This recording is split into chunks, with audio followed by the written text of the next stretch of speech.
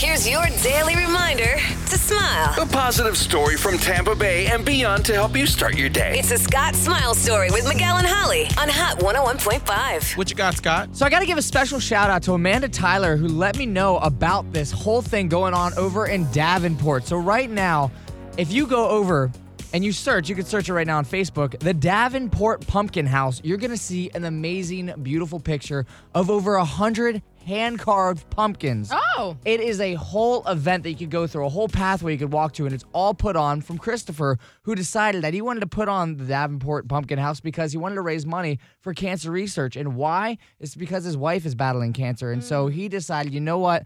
Because of all the help from Advent Health helping her out, I want to make sure that we could continue this train of success in getting research done to help people in their progress through their cancer journey. And so it's a whole thing going on. Again, it's the Davenport Pumpkin House, and you go there, you go and see these amazing hand-carved pumpkins, again, over 100.